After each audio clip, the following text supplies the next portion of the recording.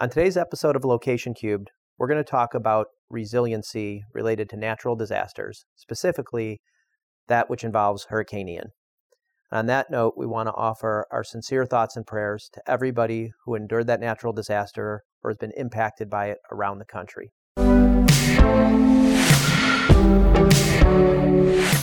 Howard, obviously the hurricane and every natural disaster presents difficulties for a community, and it's generally going to be somehow related to real estate, given the amount of damage that's going to be caused. What are your, just off the cuff, what are your first thoughts as it relates to real estate and resiliency, and perhaps the role that the market and the industry will play in terms of helping to heal some of the communities that have been impacted? Yeah, I mean, that's a tough one, because on the one hand, you want to, people still want to live near the coasts. People still want to live near the water. There's a lot to be said for that. And, and let's not just focus on hurricanes, but also think about other natural events, fires and earthquakes and what have you. Probably our most traditional risk management people would say, or risk aversion people would say, gee, maybe we shouldn't rebuild. There's talk about not rebuilding New Orleans after Katrina. There's talk about not rebuilding after an earthquake, but that never seems to happen. People want to stay there. I mean, and I get that. You look at natural disasters through history, though. I mean, I come from Chicago. There was a fire in Chicago. Right. Not only was it built back, it was built back stronger. Well, and that's the thing. There's a lot to be said for the healing process by rebuilding. Right. Because if you just abandon it, then you're kind of, your whole way of life is over, but can't be replaced or repaired. But the healing comes from the rebuilding. Absolutely. And I think it's also a matter of, we don't want to feel a sense of defeat. I mean, humans in general, we're competitors. We're not going to let somebody or something say that it got the best of us. Right. Regardless of what that is. It's just unfortunate that we're competing against Mother Nature, because we'll ultimately never win that war. But throughout, and again, we don't want to get too deep into this necessarily, but we've dealt with that throughout history of humanity. Right. You can always point to natural disasters or events that have occurred that do not stand in the way of progress. And it's like we always rebuild. How do we become resilient and adaptable? I mean, you were just in New York City. We talked about that on another podcast. Mm-hmm. What happened after 9/11? I mean, immediately the talk was, we're rebuilding. And look what happened to the city, post that period. It's phenomenal. Thrived. Yes. Right. And I think you have to kind of take some of those lessons and think, well, is the real estate industry specifically now charged with, taking up the lead on that rebuilding effort? Because it's not just rebuilding of structures and homes. That's certainly, obviously, folks are impacted by that. But let's talk about the rebuilding of infrastructure. It presents an opportunity to rebuild some of that infrastructure, which was outdated, which certainly could have used refacing and rehabs, bridges that need to be rebuilt, roads, et cetera, right? Power systems. So it becomes a matter of, how do we learn our lessons from this? So what do we do in terms of, and how do we do it quickly so that we can rebuild? But how do we evaluate what failed? The Sanibel Bridge, the causeway collapsed in parts. So people can't get to and from the island right now. I'm presuming they're probably going to send ferries or something over there to do that. But why did that happen, and how can it get rebuilt to a new code or an amended code that will protect that?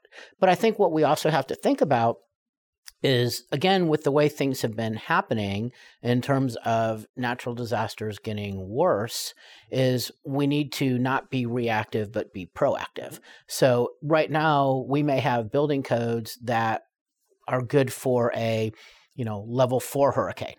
Do we need to think about changing the building codes to be a level 5 plus hurricane or an F5 plus tornado? There is a cost benefit that happens, because we can make things totally, indestructible and impenetrable, but do you want to live in that? Do you want to work in that? And can anyone afford to do that? So there's always going to be a compromise in terms of, how do we make things more resilient, yet still make it practical? Yeah, well, and there's the cost benefit of, okay, you prepare for that Category 5 hurricane and you say, look, that's literally never going to happen. That's a 100-year event.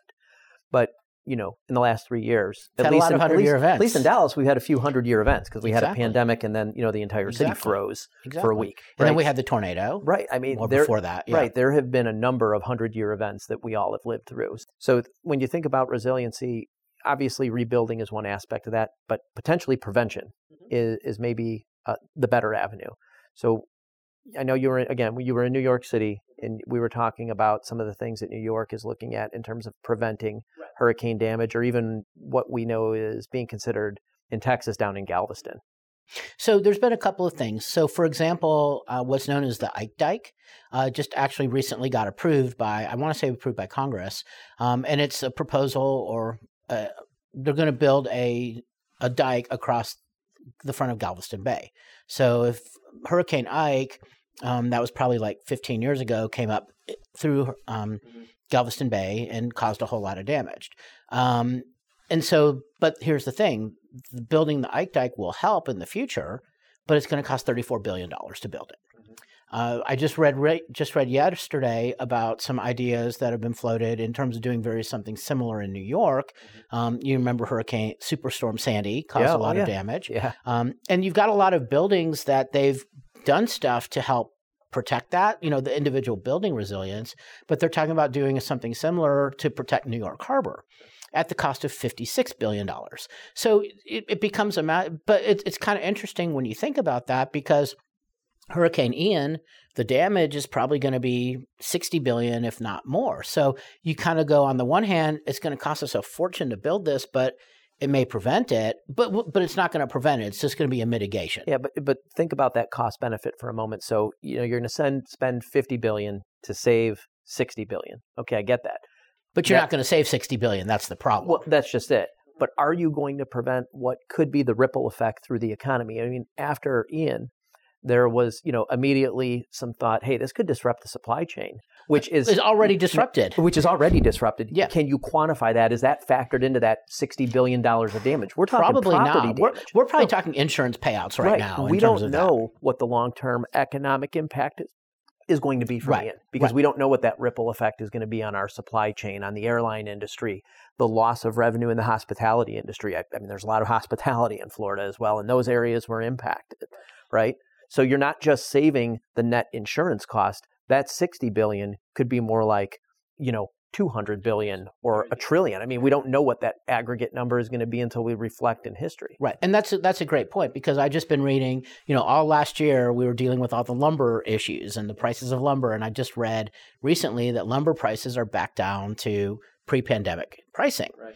Well, now that you're going to have to rebuild, half of Southwest Florida, excuse me. What's that going to do to lumber prices?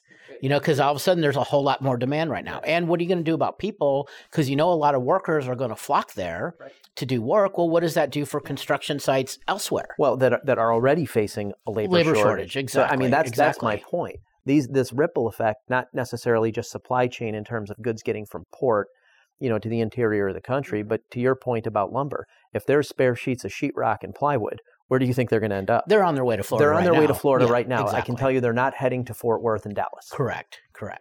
So that's a really good point in terms of like you said, the ripple effect. And that's all the time we have on Location Cubed. As we reflect back on the effects of Hurricane Ian, we'd like to encourage all of our listeners to take a moment and consider donating to a charity that would benefit the residents of Florida who have been so devastated by the hurricane.